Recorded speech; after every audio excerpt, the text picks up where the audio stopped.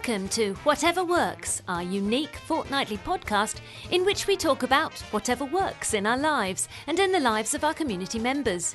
Find us at whateverworks.works. And why not join our community? Simply search for Whatever Works at MeWe.com and get stuck in. When I turn the power switch to off, I get a message saying please wait. When I turn the power switch to on, I get nothing. Nothing at all. Oh, stop whinging. Let's start. Whatever Works. Hello, everyone. Welcome to Whatever Works, incorporating Better Before. I've had enough of Aidan whinging, so I'm going to carry on with the recording. Shall we go, Aidan? I was only trying to fix my Zoom because you told me to. Hello, everybody. I've been told off. This is Aidan in his corner saying hello. We're back with another exciting, thrilling show. As usual, every fortnight, we bring you Whatever Works. I'm not excited or thrilled. Just wanted to put that down for the record. You should be, because it looks like there might be an end to lockdown again until the next one comes around. Let's not go there. Show 131. We're recording this on Friday the 19th of February 2021. And it's 3 o'clock, not 1:31. Well, we did it last week. We did 1:30 at 1:30. That'll do. We did. Whateverworks.works is our website. It's very exciting. And actually, it's not. It's very straightforward. But that's another story. And you can find out the RSS link in there if you can't get the show in your podcatcher. And the only last thing to mention, really, is the MeWe group. MeWe group has gone a bit quiet of late, so I'll tell you all off now. And let us know whatever works in your life and we'll bring it to the show. However, having said that, we've got a packed show today with lots of stuff going on, haven't we, Aidan? We have indeed, sir. It will be very exciting. AidanBell.com is where you can find Aidan, TedSalmon.com for me, all the usual stuff. You know where to get hold of us, but we mostly hang out in the MeWe group. Let's get some feedback from the group, shall we? Let's do it, sir. Right, this is a bit of feedback from me on your motion sensor LED, which you were raving about. You're going to tell me off again then, aren't you, Ted? The best LED lamp ever bought from anyone. We'll have to refund all the people that have bought these on the back of our recommendations. We still can't get the one in the wardrobe to work properly. It's attached vertically to the door, and yes, I have tried it upside down as well. You open the door, it doesn't come on. You wave a hand in front of it, it doesn't come on. You walk across in front of it to block its path with the sensor, it doesn't come on. And I've tried, we bought a second one and we put it in the same position. We thought, well, maybe it's just a duff unit. Put it in the same position, still nothing. And it just doesn't work in that situation because I've taken both of them and put them in the bathroom. And during the night when it's dark, you walk in there and it comes on straight away. It's no problem at all. We've tested and tested and tested, and they just don't work. And I think that you said that they do work in that situation for you, didn't you? Well, obviously yours are less obstreperous than mine. I have 3. One works perfectly normally as it should, 100%. The other 2 are stuck on. You can have on or off. You charge it up and it's on. The PIR doesn't work at all. When the battery eventually goes flat, which takes some days or even weeks to happen, charge it up again. So, yeah, I've got to, at least yours are working intermittently. Mine are simply stuck on. Yeah, right.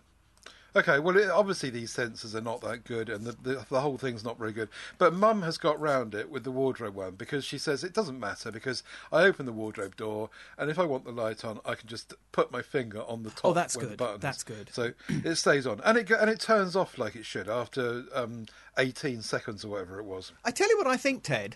I think I stand by the fact that they're beautifully made and they're metal and they're sturdy and they're hefty and they're sound and they ought to cost more. Obviously, the reason they don't cost more is because the people that sold them know that they're screwed and they're going to stop working, and that's why they're at that cheap price. So, I mean, for instance, in your mother's case, if she's found a way of making it work, then I would still say she has a really nice light there at a cheap price. But for someone like myself or you that wants it to work with a PIR sensitivity as it should, then it's a load of crap. All we want to do is to use it as it's supposed to be used. But actually, you're absolutely right. Mum's very happy with it as it is, so it's not lost. And I've taken the other one and put it in the bathroom, and again, I'm completely happy with it. So it's all is not lost. It's just that I thought we ought to feed back on that. Yes, indeed. And I mean, for instance, one of my broken in inverted commas ones, the ones that won't go off. All I do is I've still got the magnets on the ceiling, which, as you know, are fabulous for holding the thing. Yeah, So I just charge it up to full, bung it on the ceiling in the hallway, and that lasts about a week. So all I have to do is do a weekly charge, and then I have a permanent light in the hallway. So, you know, one can make the best out of these things. Fiendish. Fiendish, thank you, sir. Ian Evans, he's fiendish too. He says... He's going to tell you off now. I've had a telling off. It's your turn, Ted. Right. Ian Evans, thanks for featuring my iPad stylus recommendation in this episode, Ted, says Ian. But I must protest. The stylus will do just about anything the Apple Pencil will do, apart from charging via the iPad. Also, it's not pressure sensitive and it charges via USB-C, so it's definitely not dumb. Ah, right. Yeah, okay, sorry, Ian.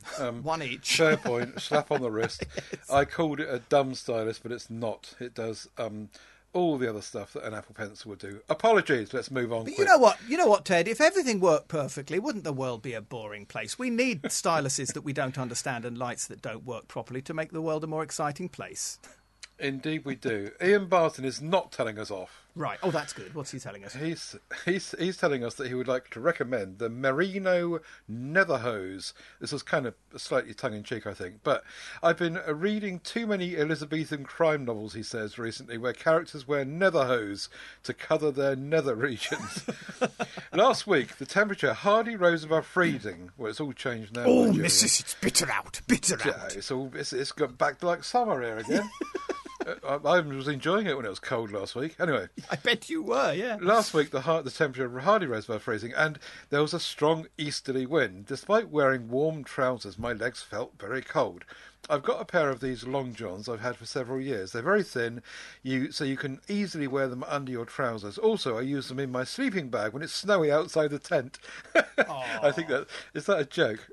He has got a house. I think he made. I was going to say, if I was in a tent and it was snowy out, I'd go indoors, but there you go. I think he probably means when he's away. Anyway, these definitely keep the chill off your legs and nether regions. Merino can be worn for several days without smelling too. I think mine cost around 30 quid from Alp Kit, who we'll link to in the show notes. But I bought them when I bought them, but they're now 50 quid, he notices. It's a bit of a hike, isn't it? Yeah. How long has he had them? I can't remember now. Anyway, 50 quid. They are expensive, but they're worth the money, he says. Alp Kit has a 3-year guarantee on their clothes. So, yeah, there you go. They look very nice. I'm not sure that I'd want to really wear stuff underneath my trousers, to be honest. And I don't get cold enough anyway. But he does say they're very thin, and that's okay to do that. So, yeah, we'll take his word for it. I've absolutely worn Nederhose in the past, thermal undies, going on holiday to places cold or being on a film set early in the morning and needing to keep warm. They're fantastic. I can also speak highly of merino. I don't know anything about this particular garment, but merino as a product, as a sheep's wool from the merino sheep from New Zealand. Having lived in New Zealand for a couple of years, I love merino. Anything merino. Merino slippers, merino sweaters, merino Nederhosen. Perfect. Yeah, I can't speak highly enough of merino. Gorgeous stuff. Excellent. Now it's time to fall asleep. Now, Ted. Each to their own. Steve Litchfield, and so I also believe Aidan Bell, on the, how do you pronounce this word? Seaside magnetic wooden chessboard. Seaside. I suppose it's just a peculiar, ridiculous way of spelling seaside. Seaside magnetic wooden chessboard. Ceasyde. That's like Phuque, isn't it? Right. Steve's thoughts and reviews linked. He on this wonderful, I think, you don't, wooden chessboard with magnetic pieces. Fiendish. That Steve discovered and put into the MeWe group. Seems to be unavailable from Amazon now, but there's Steve's review on his own page that you can read, which is a marvellous review, which I did indeed read. Thank you for that, Steve. Yeah, I can hear Ted snoring in the background now. It's one of those things. If you're not a chess player, if you're not interested in chess, why would you want one? But if you are and you do, it did look like a lovely, elegant, well-made, with thought, quality chess set, and yeah, well worth having. I fear that with my never diagnosed but very possibly present ADHD, I don't think I'd survive a chess game longer than about 20 minutes, so it might not be for me. But still something that appeals very much to me. I don't think to you, Ted. You're not a chess man, no? I was, but I know how to play chess, and I used to play it when I was a kid, and I had someone I used to play chess with at school, and I know how to play it, and it's just really, really boring. I find it the most dull, boring game in the whole world. No, sorry, I'll take that back. There's Scrabble. I think I'll put Scrabble in front of chess as the most boring game in the world. Now, you see, I have played and have enjoyed Scrabble. Right. But, on the other side, I couldn't go near computer games, as I've said before. That's just not a thing for me. If you put me in front of Angry Birds, I will be as bored as you would be in front of a chess set. So each to their own, definitely. Yes, absolutely. And I shouldn't complain, really, because when Steve bought this, he did buy it with my Amazon affiliate link, and I got a couple of quid for it. So thank you, Steve. And I'm really genuinely glad that you enjoy chess and stuff to do with chess. But personally, I just find it really, really boring. Incidentally, if anyone wants to use our affiliate link, as we sometimes say at the top of the show, but we didn't today, you can do that. Just send me an Amazon gift token thingy and to my my known email address, and I turn that into cash, and we buy stuff to review on the show. So do that, and I do appreciate Steve having used my link to do that.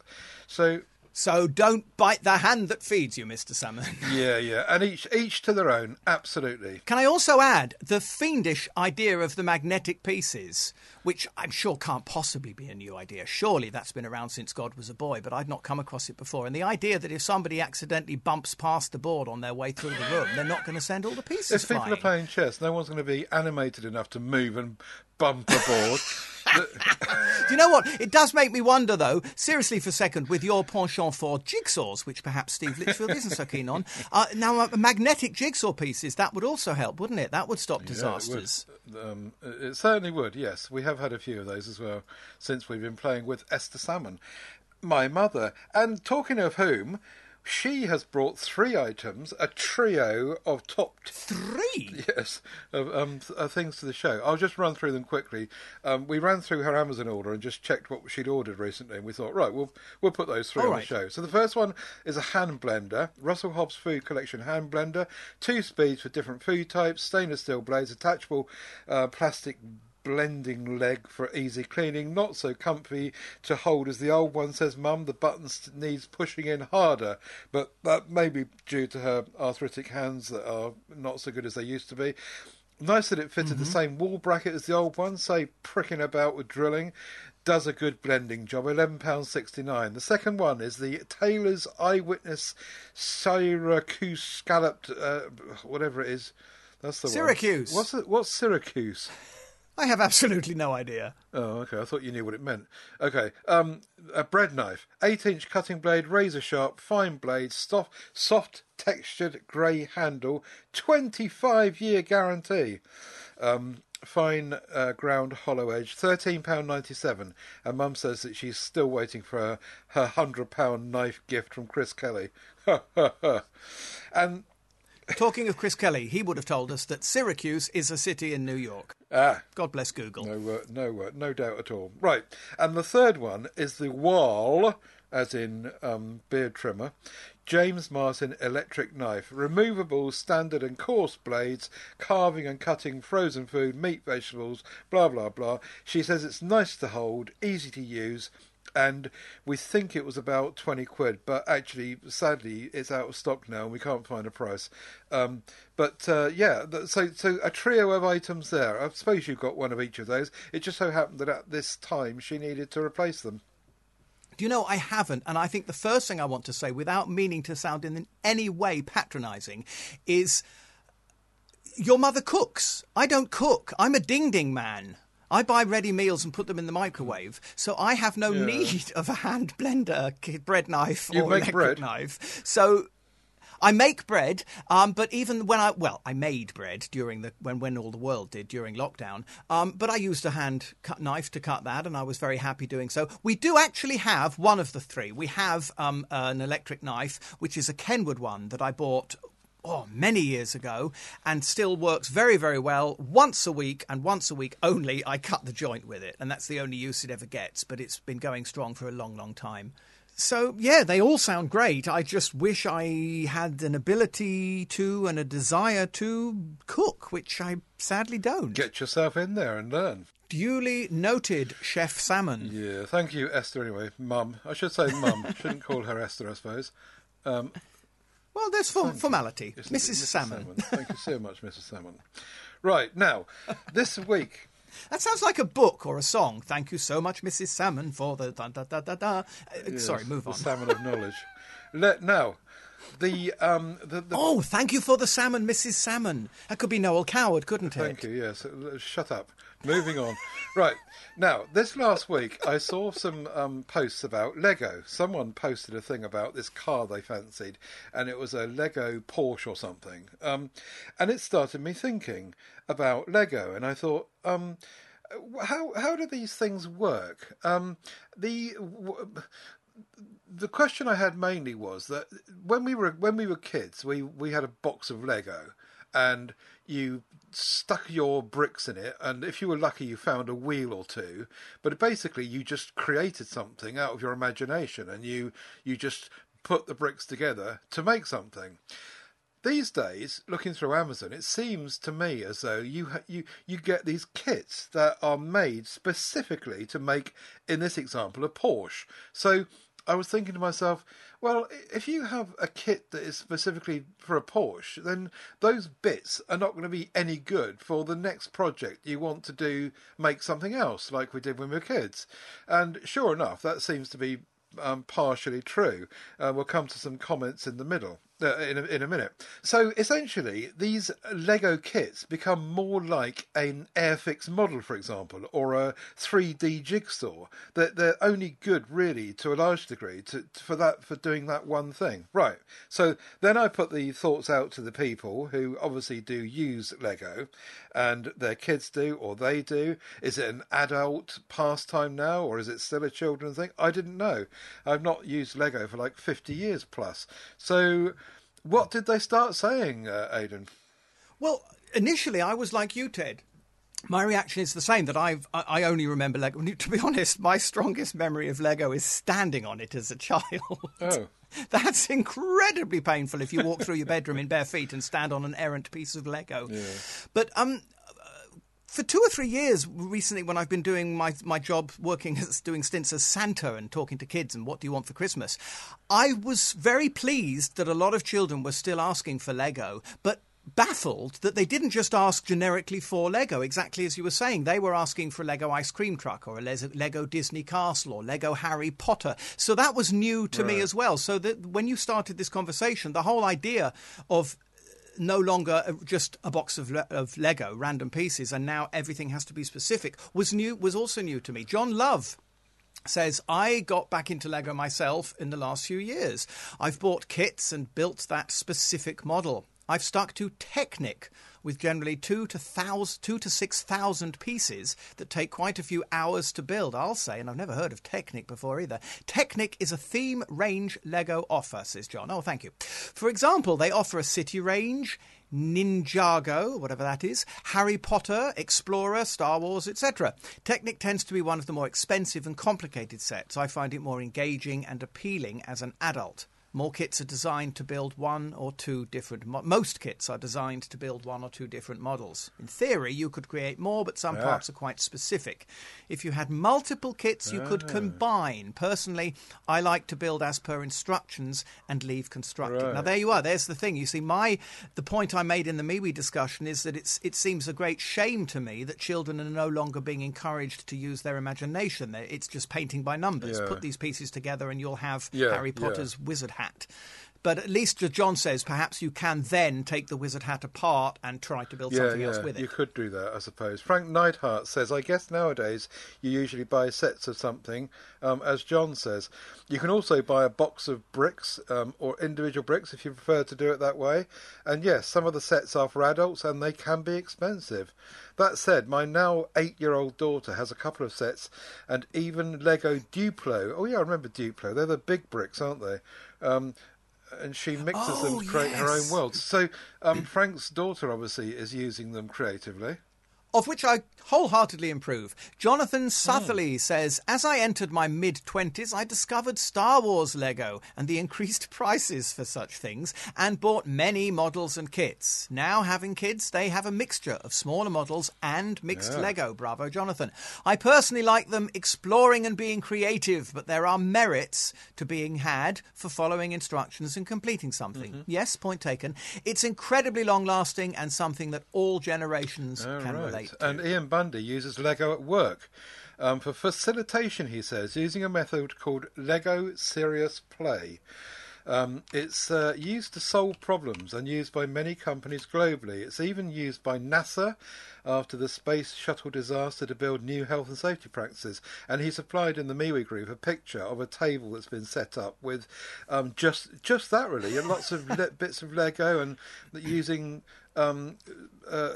items across the table to demonstrate health and safety issues. And it's a learning tool as well. Thank you, Ian.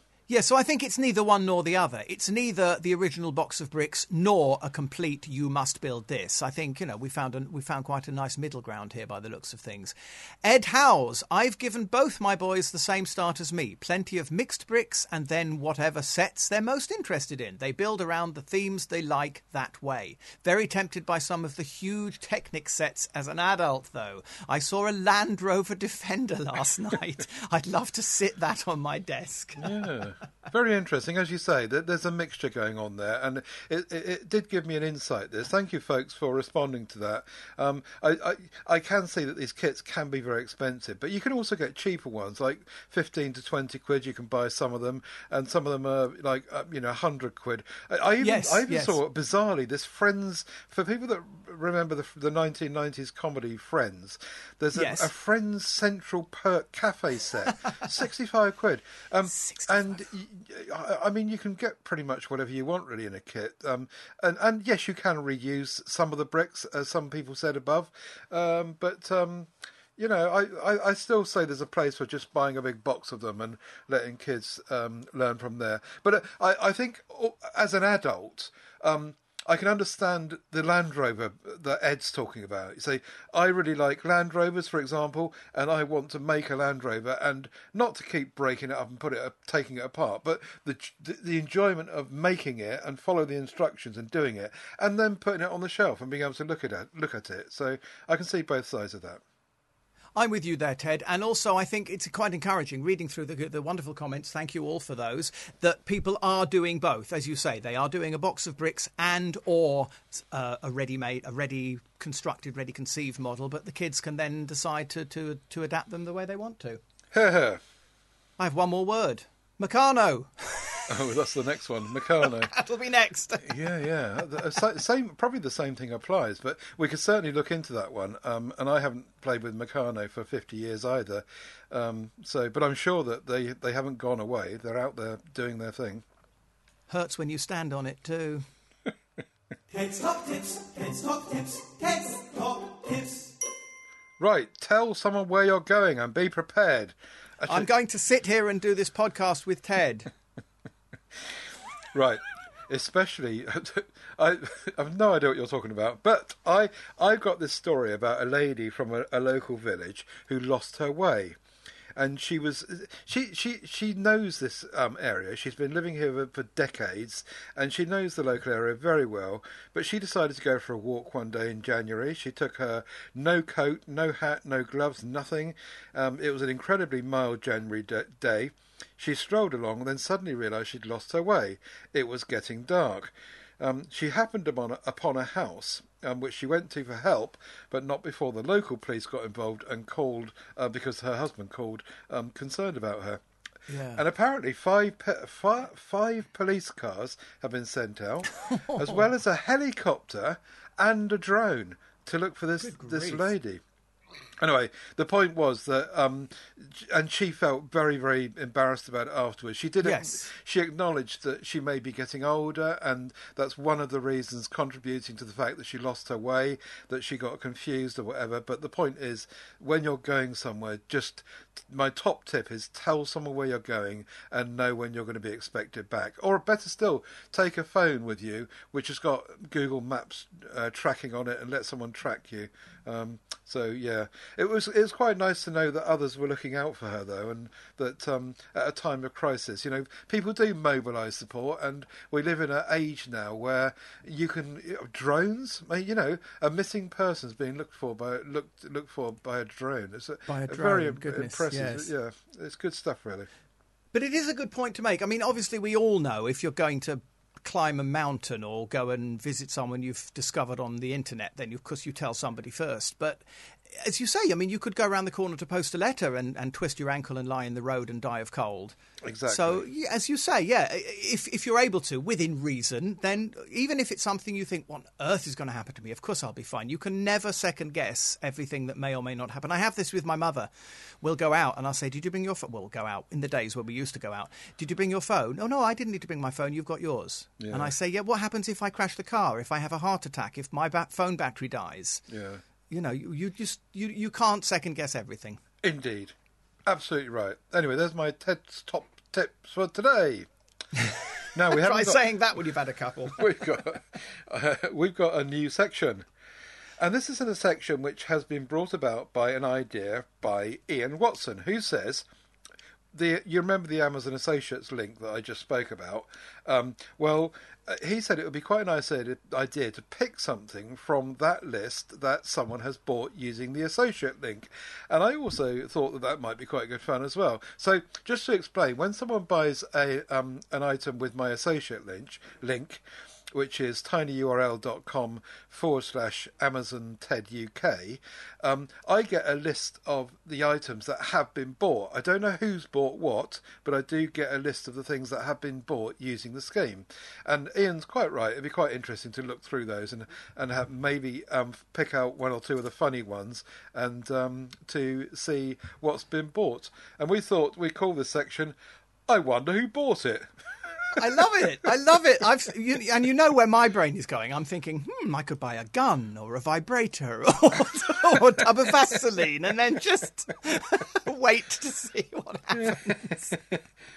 Right. All right. Well, what's the first item then, So Ted? the first time we're running this is someone has bought this pair of cups. They're called the YOL Stacking Mugs Aztec Giraffe.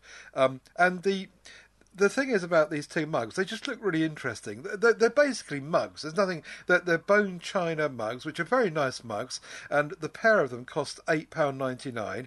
But the only thing about them that's significant really is that they stack together, so you can pile them one on top of the other, and when you do, the pictures on the two mugs match up and make a bigger picture, and it just looks like really good fun. And the one that this person has bought, whoever it is, has bought the giraffe one, but there are other ones as well in the scheme. I don't think that it works with more than two, but I could be. I'm not absolutely sure of that. It looks like most of them are two. There's an elephant one there on the Amazon page as well, which looks really, really nice. And of course, when you're stacking them on your shelf or putting them in the cupboard, you can open your cupboard, and it's just a bit of fun. I really like those. These are great fun. I like this very much. There's two of us then. Somebody wanted one of those, I'm calling it. Somebody wanted one of those here. That's lovely. Yeah. And it reminds me of my favourite Frankie Howard joke. Do you know why giraffes have such long necks? No. Because their heads are so far away from their bodies. Not enough. Right, so okay. Yes, watch out for this section. You don't need to do anything. Just keep using the associate link, please, and I'll try and pick something else out each show. I've just got you out. Talk about fiendish, Ted Salmon. This is just to get people to give you. Very good. I'm on to you, sir. I'm on to you. Yeah.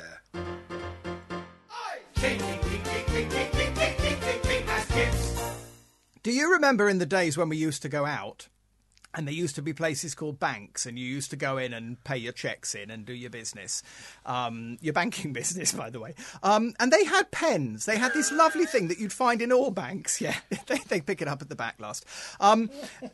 It's a pen. It's a sort of black, solid, heavy thing with a hole in it and a pen on a chain, and you pop the pen into this hole, and the idea is nobody can nick the pen because it's chained to the bank. I was in charge of those. When I worked for Barclays Bank, in my first job when I left school, I was in charge of those pens, and I had to make sure that they all had their refills in and that they hadn't been ripped off by the customers.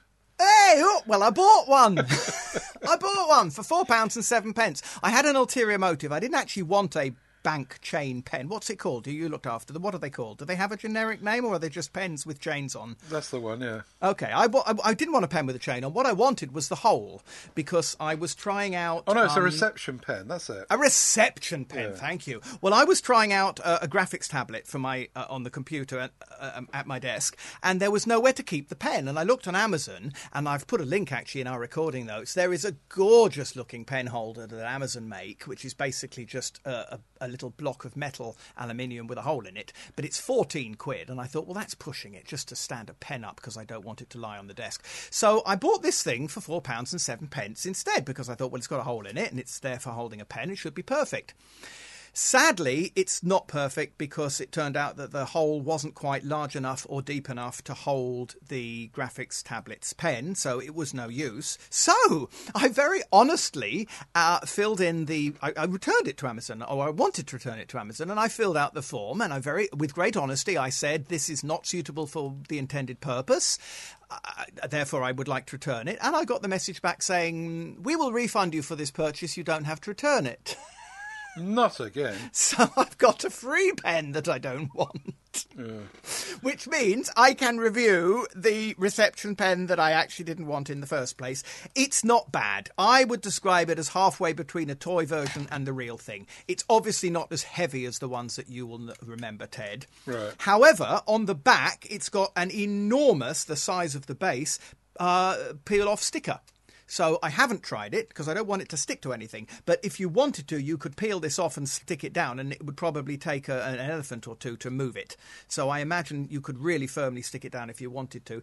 The pen is fairly cheap plastic. The metal of the chain is very cheap metal, but it works. The pen stands in the hole. It does have a habit of falling out now and again. I think the hole isn't quite the right size for the pen, but it does what it says on the tin, and the pen writes. You even get I think it was 2 or 3. Let me have a look. I've got it here. Two spare, whatever you call them, inks, internal, the long plastic sheath with the ink in it that you put inside the pen. I've got 2 more of those.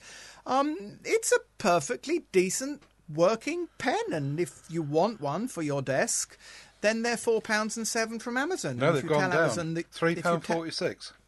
Has it gone down? Yeah, £3.46. Well. And if you tell Amazon that you don't want it, they'll refund you anyway.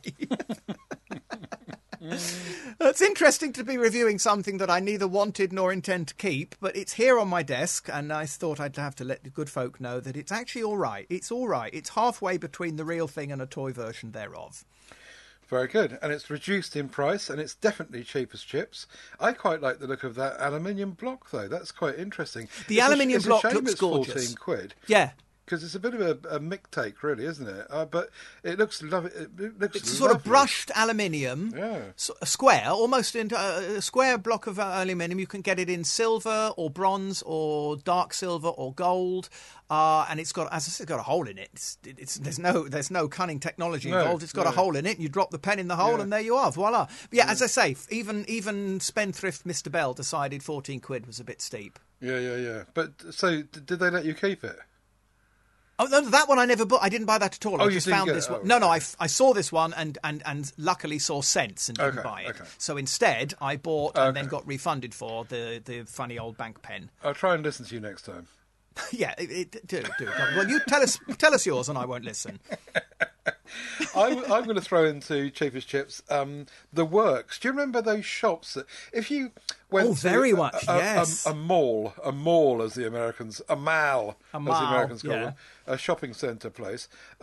There was these shops called The Works, and when you went into these shops, they tended to be tables piled high of books that were like really, really cheap and end of line, and it was all very kind of basic and little. It's a sort of book stationery equivalent of a pound shop, isn't it? Yeah, exactly. And now I don't know if the workshops are still a thing, but they do have an online presence. And we went. You remember that we spoke about playing jigsaws? Oh yes, using you jigsaws. did. Well, Steve can switch off now. We were getting into these jigsaws, and we went to Amazon, and the prices of these jigsaws on Amazon are really quite stupid, as quite often they are with pricing on Amazon. So we started to look around to try and find cheaper ones, and we ended up at the Works, theworks.co.uk.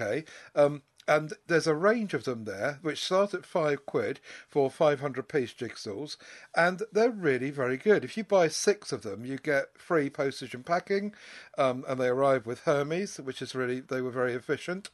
500 pieces, 6 pieces each, £5 each, so you spend 30 quid and you get 6 jigsaws. They're okay. They're not the best in the world, but they're all right, and we've really enjoyed doing them.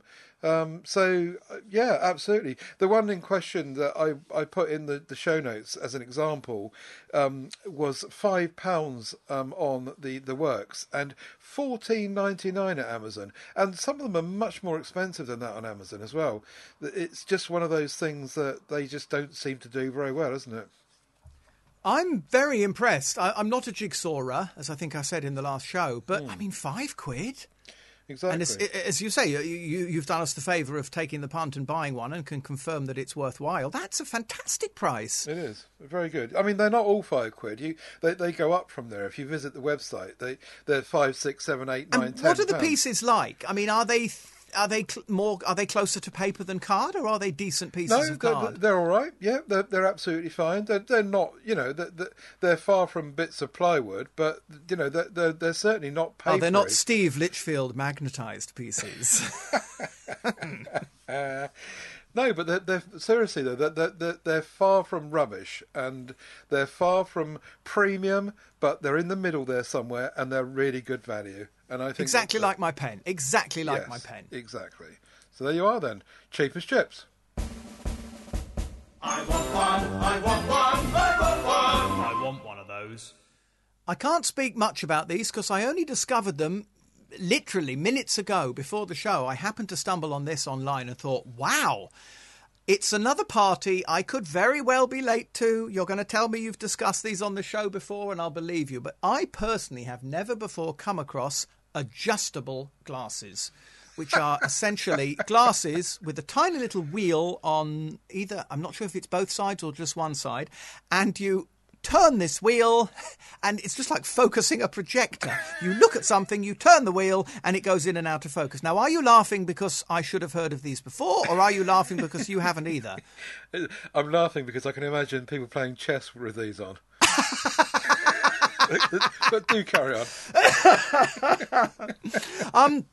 So I wondered whether I was going to end up with egg on my face because you say, oh, goodness, Aidan, everybody knows these. I've had 6 pairs before. But if not, this does look like a possibly fiendish idea. Now, in my hurry before recording, mea culpa, hands in the air, I haven't had a chance to look at them properly. I've found 2 pairs. One is Eyejusters, a website selling them specific, and they're about 70 quid a pair. And I would likely trust those more than the pair I found on Amazon at, I think, $18.99. So I don't know, if where eyesight and health is concerned, I'd probably prefer to spend 70 quid than 19, but that needs further research. But it looks, I'm particularly keen because even though I do already own reading glasses and computer glasses at 2 separate prescriptions, because of the way that I work and because I've got 480 monitors in my studio, the different monitors are at slightly different distances from when I'm sat at the computer, and then I want to turn and look at my mixing desk, or then I want to read or look at. I've got my loop deck control, which is slightly to the left and a slightly further great distance away. I think a pair of these might be just what the doctor ordered, or maybe didn't order, maybe what the doctor recommended against. I don't know. But I'm intrigued, and I would be very keen to know whether anyone, Chris Kelly, knows about these already and can tell us anything, because they do look fiendish, do they not, Mr. Salmon?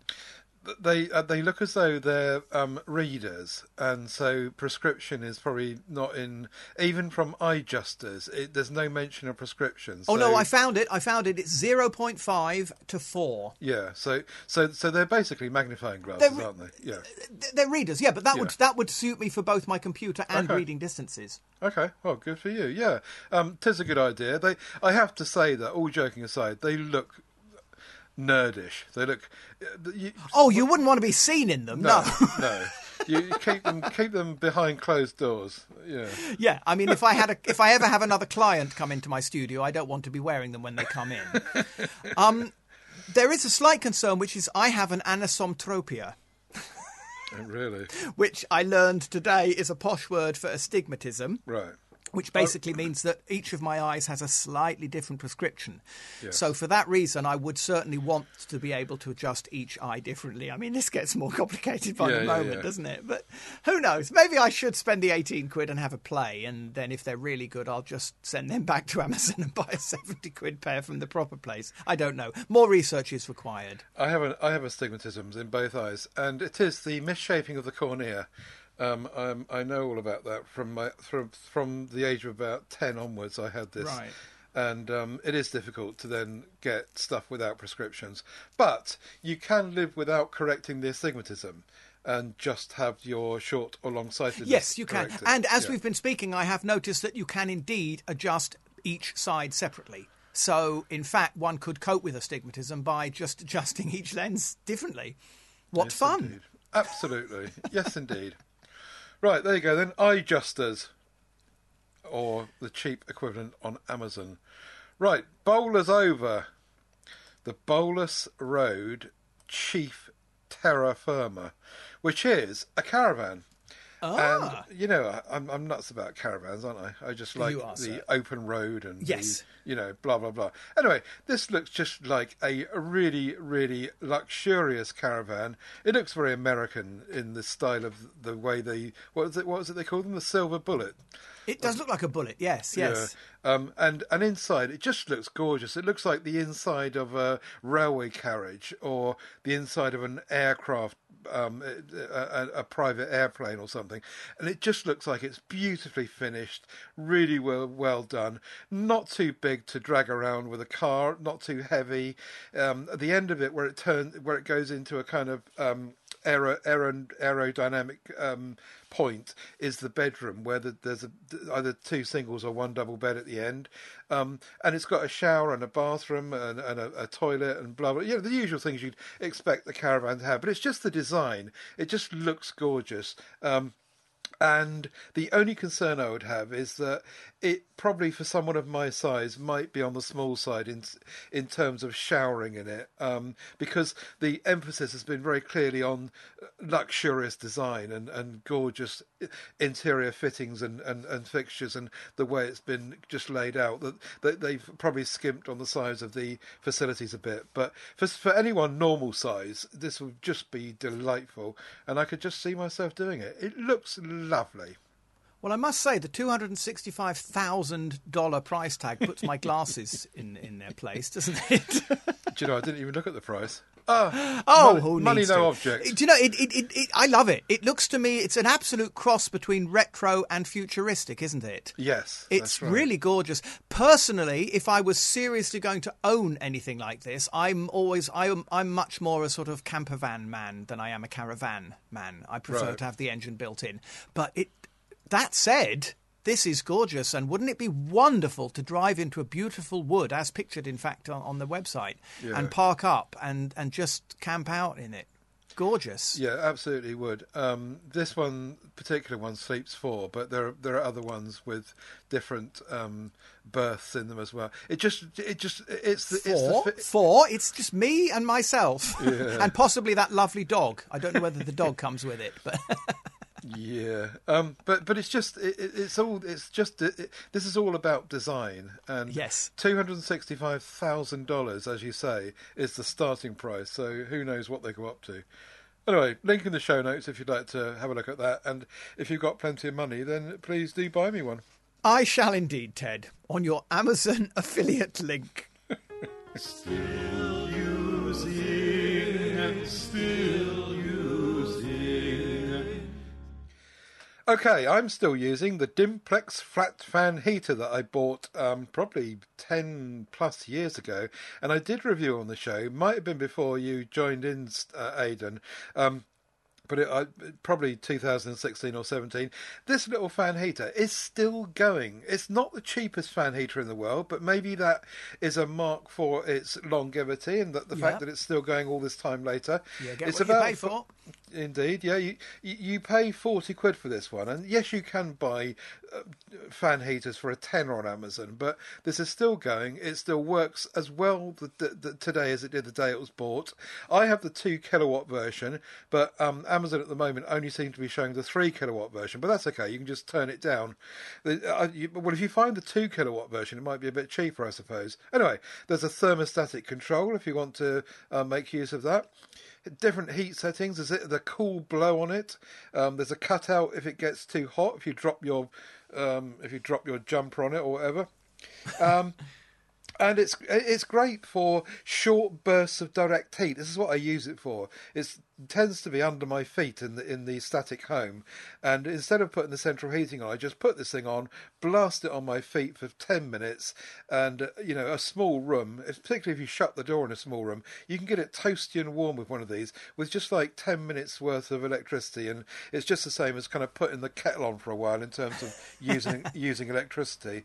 Dimplex used to be a good name. I'm not sure if they are still now. It might be a badged Chinese thing for all I know. Could be wrong. Anyway, point is, I'm still using this 10 to 15 years later, and I personally would recommend 40 quid over a cheapo, crapo tenner one, which has got some Chinese brand name who probably hasn't kite marked it or done anything with it. And this Dimplex one is still going.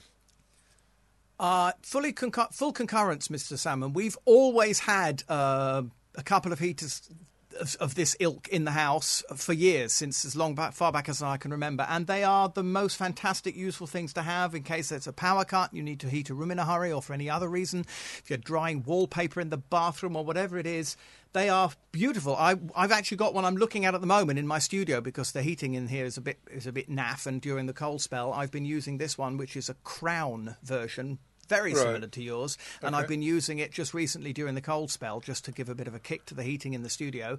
And yeah, I absolutely concur with you, Ted. Fabulous product. Every household should have one. Including my household when I've got my gout pain and I want to toast my feet.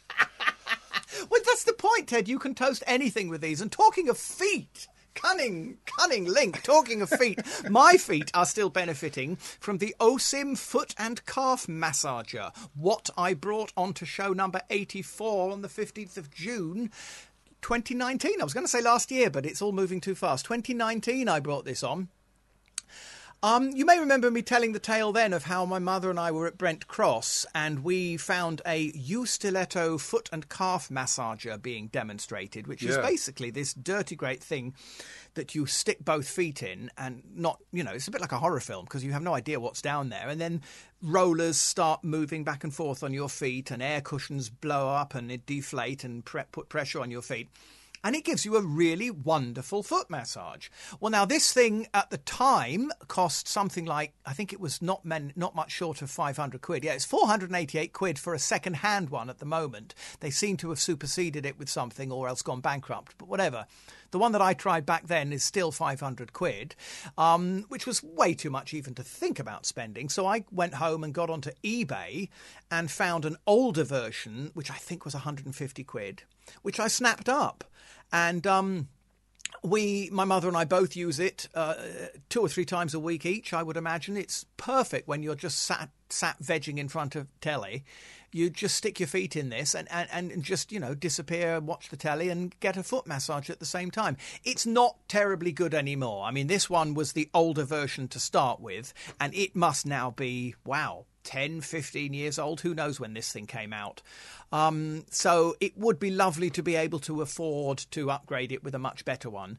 But it's still wonderful. As I say, you bung your feet in it and you get pampered while you're watching the telly. What could be better? lovely. Mind you, scrolling down their webpage, I still prefer the chairs. The U Divine V massage Oh chair. yeah, they make. I mean, they do make a number. There's a thing that seems to be quite common with a lot of companies, which is more of a sort of open plan massager, where you can actually see what's going on with your feet and your calves. Whereas this one that we've got, Oh dear. what have you just discovered? There's one of these chairs is refurbished, mind you. It's not even new, and it's £3,000 nearly. Oh, these things cost a fortune, Ted. This is why I ended up paying 150 on eBay for a half naff one, because you know, new one's £4,000. you'd have to be either very stupid or very rich or both to pay that kind of money for a foot massage. They do look lovely, though. You're absolutely right. Yeah, there's some phone numbers in the West End I could phone to get a foot massage much cheaper than that if I wanted to. Yeah, enough. Let's move on to Mike Robbins. A quick one on the OnePlus X, which is a mobile phone. We don't want to get too techie, but in December 2015, he says, I purchased a OnePlus X mobile phone for my wife. This last December, I finally had to reset it to clear it up and sort it out. I reloaded my wife's Google account, and it's now back in use. So he says it qualifies as still using. I would happily get her a more up-to-date phone, but she still loves this form factor and really likes the phone. There's a distinct lack of security updates and a small battery, but apart from that, yes. So a 2015 phone still being usable today is great. Well done, Mike. I mean, as purely a listener to your fabulous PSC podcast, I would offer that 6 years for a mobile phone is extraordinary. I mean, you guys talk about 6 months being a long time to keep a phone. 6 years? That sounds phenomenal. We are kind of a niche market, though, I think, in PSC. 6 months is a bit extreme. But certainly, if you want a phone to last that long, you would be looking at buying an iPhone, although because Apple do that really, really well. But Samsung are trying to catch up with that, and Google Pixels are doing a bit better. Let's not get techie and go down the PSC route, eh? Okay. In which case, I really must get round to writing a jingle for the next section, mustn't I? You must. You're on borrowed time. Okay, it's the review section, and reviews. There we are. Now, this is interesting because this is not dissimilar to the pen, what I just reviewed, in that it's neither good quality nor poor quality. But in the case of what I'm reviewing, it actually doesn't matter as much as it might with the pen. Let me explain. Can you write with it? No, you cannot write with it. Okay. But you can see to write with your pen if you want to. It's a ceiling light. I've dropped the hint a few times in recent episodes that I've been redecorating my bathroom, which is now finished. I'm very happy with it. Thank you for asking. But I wasn't happy with the lighting. And that's another story in itself, because it used to be lit by a good old-fashioned 150-watt bayonet-fit light bulb. And I made the mistake of deciding to move with the times and put in LED lights instead, and I deeply regret it. However, having gone down that path, I decided I needed a better light than what I'd ended up with. And I bought from Amazon a 24-watt LED ceiling light for £18.99. It's basically a round light. It's a ceiling light. It's a round, flat ceiling light. Sits in the middle of the room, on the ceiling, of course. It's full of LEDs. I mean, inside it's got a circuit, a round circular set of LED lights. I haven't counted them. There must be maybe 20, 30, even 40 lights in a circular pattern. But when it comes on, you just see one singular light source, and it's very good. It's a nice, bright, clean 64K source of light, no flicker, very pleasant, very good. The reason it's cheap and cheerful is because it is. It's made of very cheap metal, really nasty, cheap, easy to bend. I mean, I had to drill holes in it, and I barely had to touch the drill on it, and they went through. And the plastic of the actual part that you see on the ceiling is also very cheap and cheerful. But it doesn't matter, because once you've put this thing up and mounted it, you're never going to touch it. You're never going to have to handle it or do anything with it. And it looks very smart, looks very professional smart. So it really doesn't matter that it's cheap and cheerful.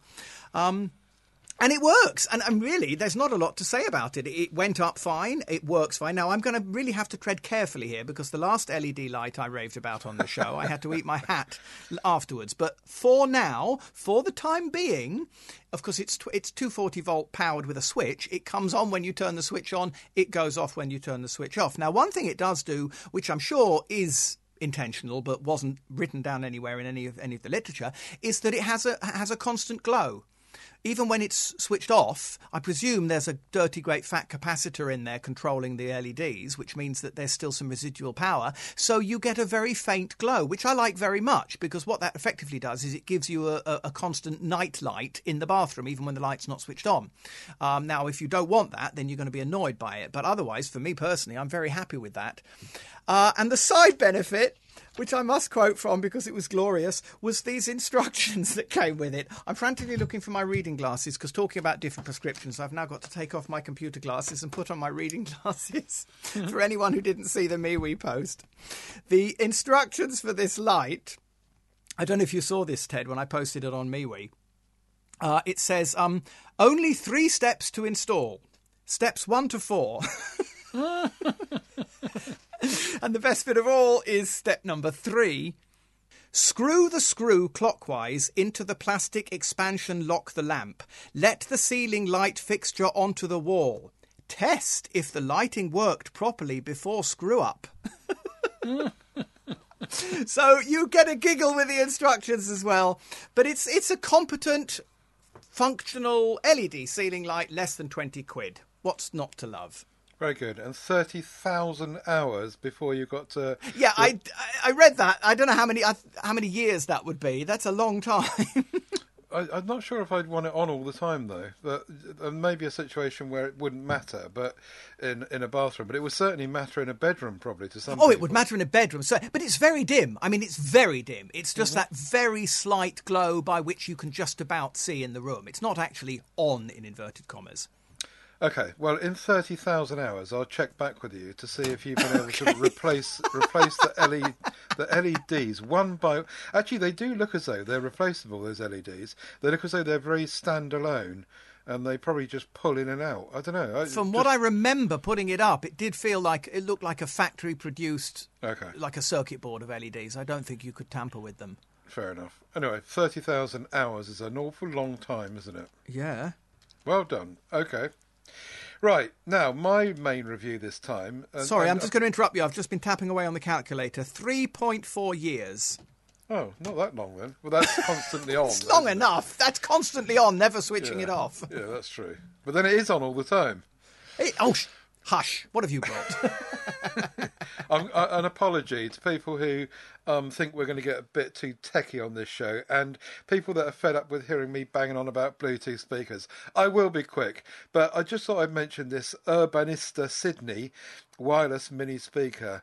Due to amazingly crazy Amazon pricing, this unit was supposed to be 40 quid, and one day last week it was 21 quid, and on top of that, a 30% off voucher. So I ended up paying 14 quid for this, and it's really very good. I'm jealous. As soon as I ordered this, I realised that you could get 2 of them and use it for stereo, which I was talking about a little while ago, putting one of these each side of the bed. And I thought, this will do it.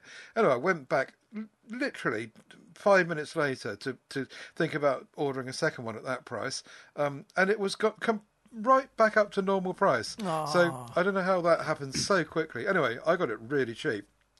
Anyway, it's a really nice little speaker. It's got a nice cloth surround.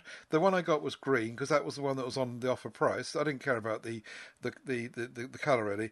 Micro USB charging is the only downside. I'd like it to be USB-C, but it's not. But hey, for 14 quid. Yeah. And it's a perfect. I've been testing it this week with various Bluetooth phones and other equipment, and it really is a perfect bedside speaker. It's small enough to be not seen, out of the way. Quick and easy to just switch on and hook up your Bluetooth phone to it to listen when you go to sleep or whatever, and it works really, really well. The only downside is, apart from the micro USB that I mentioned, is that when you put a power plug into it permanently, if it times out, i.e. if you stop using it, you then do have to turn it back on again for the next time you use it. Right. But most of them are like that. Some of the Anker ones are not, but most of them are.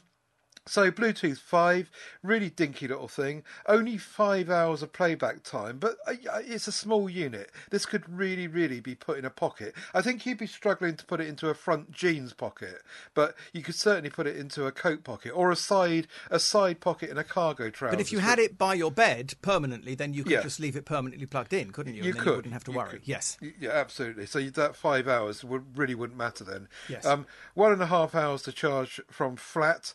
And it comes with a cable. It's also got a 3.5mm audio in, so you can, if you want to, plug in something by cable. IPX5 splash resistant. Not the most powerful speaker in its class, but it's very good. And if you keep it at around 70% volume, it's got good bass and a nice tone overall. I think, to be honest, if I was paying 40 quid for this, then I probably wouldn't. I would have looked around at other options. The JBL Go 3, for example, which is quite an interesting little unit. JBL makes some good stuff, and that Go series are really interesting as well. But for 14 quid, it was a no-brainer, and it should almost have been on Cheapest Chips, but not quite. But I thought I would review it anyway. Now you can stop fast-forwarding, everyone. Do you know what? Not my normal field of interest, as you know, Ted, but this one does look lovely. It looks like something Roberts Radios might have made. Yeah. It really does look very, very nice. This one appeals, and I'm very jealous. 14 quid, you did well there, sir. Yeah, it was a bit of a bargain, and I've got it in my hand now. And in actual fact, I could put it in my front jeans pocket. It's it's not quite an inch wide, fat, you know. Yes. So I think you could, if you wanted to, put it in your front jeans pocket. Really dinky little nice device. Anyway, I'm very impressed with it, and I'm glad I got it, but I wouldn't pay 40 quid for it.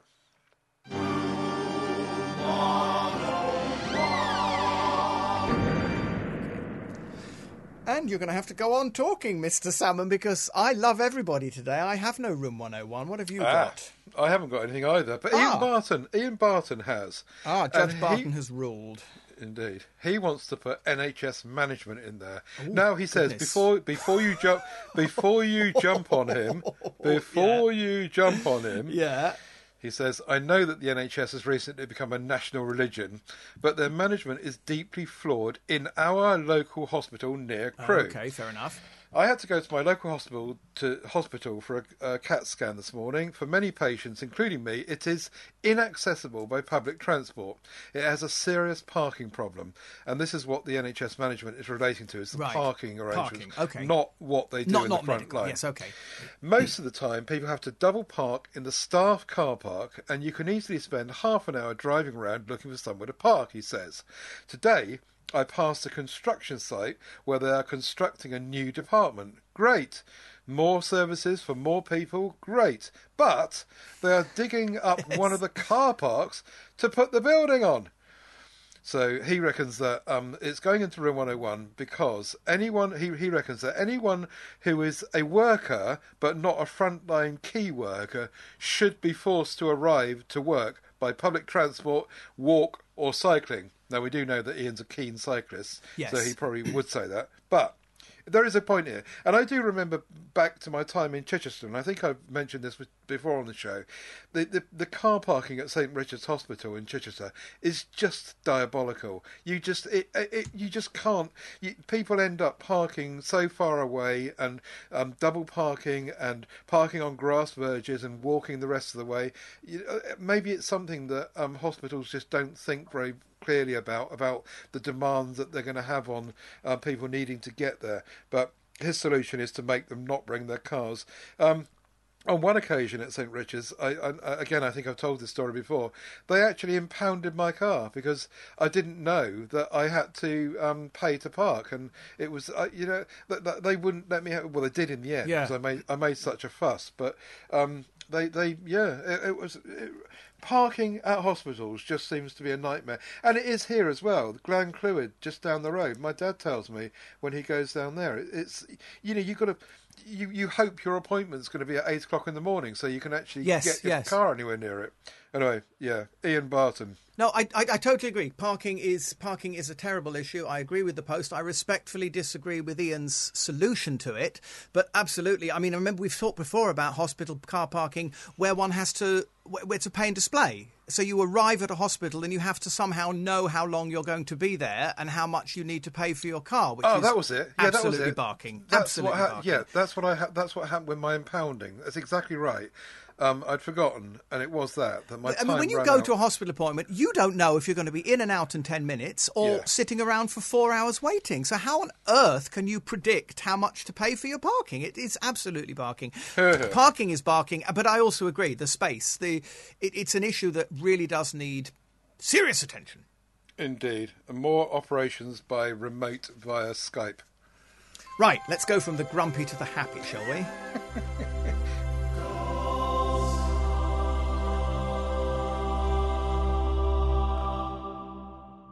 Right, I'm going to, in Gold Star this time, Yes. I'm going to put ISPs. If not worldwide, then certainly in the UK. I think it's probably a good shout out. We've praised NHS staff for their performance during lockdown. We've praised the supermarkets, well, most of them, and we've praised lots and lots of people. But we haven't really mentioned the ISPs during lockdown over the last 12 months, off and on. There's hardly been a blip. Great streaming, loads of really, really good connectivity, and all of us lazy people with nothing better to do. No, I'll take that back. All of us people that would like something to do but can't do anything except get online and do it. Yes. We are connected. Yes.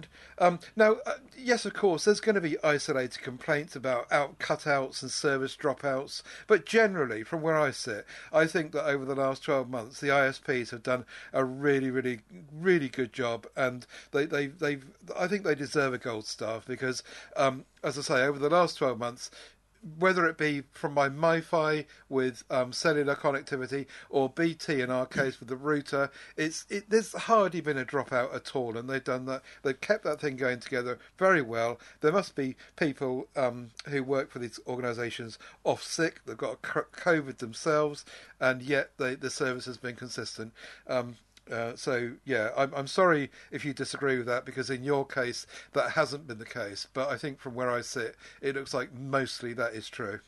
I thoroughly agree, Ted. I mean, I do remember at the beginning of the first lockdown, people were even predicting and suggesting when the internet would crash and how they would cope when everybody wanted to watch Netflix at the same time and it would all come tumbling down. And it hasn't, as you say. No. I mean, it's like the millennium bug that never happened. They've done a sterling job of, we don't know what's gone on behind the scenes. There could be all sorts of horrific, desperate measures being taken that we're not aware of. But whatever has happened fabulously. And you're quite right, Ted. Gold stars all round. Indeed. Next show, we'll praise the waterboard. I'm going to do a little bit of blatant self-advertising here, but actually, no. Well, that's the ulterior motive. But I really do genuinely want to thank good people who have given me money, to put it bluntly. As you know, I'm very keen on my musical theatre. I write, and I have a show called Santa Santa. We've been promoting the show for more than a decade now. It takes a heck of a long time to get a show off the ground. And we're making progress, and we've reached the point where we're having the show professionally orchestrated for a 35-piece orchestra. And the hope, the dream that's becoming more of a realistic hope than a dream, is to have a concert performance this Christmas, to which end I have started a GoFundMe campaign. I started it last Sunday, and just before we came in to record, it stood at £1,792, kindly donated by wonderful people. And as I say, I can't help the fact that, of course, I'm doing a little dig for my campaign. Of course I am, hands up. But I really do feel that in the year we've just had and the difficult time that many, many, many people have been going through, it's phenomenal that people still have that kindness and that faith in projects such as my musical to be kind enough to put their hands in their pockets. So gold stars to all the people who've helped Santa Santa. Well done. That's it. That's all I wanted to say. Indeed. And in closing, I'd like to award a gold star to myself because I'm so great. You can have a gold star, Ted. As long as you put £1,000 on my campaign page. Enough. We'll be back in 2 weeks. Thank you for the salmon, Mrs. Salmon. Sorry. Enough. Whateverworks.works is where you'll find all the links to all the stuff we've been talking about, all the gorgeous things that you can be looking at and buying and over the coming fortnight before the next show. TedSalmon.com is where you'll find me, AidanBell.com for Aidan. The MeWe group is where we expect to see you and want to hear about whatever works in your life and those people around you. Yes, we're back in a fortnight, Aidan. And a fortnight, Ted, yes. Your favourite word. Is it still your favourite word, or has that phase passed? It's my favourite word of the fortnight. So, we have one more thing to say that works. Don't forget, whatever works, works!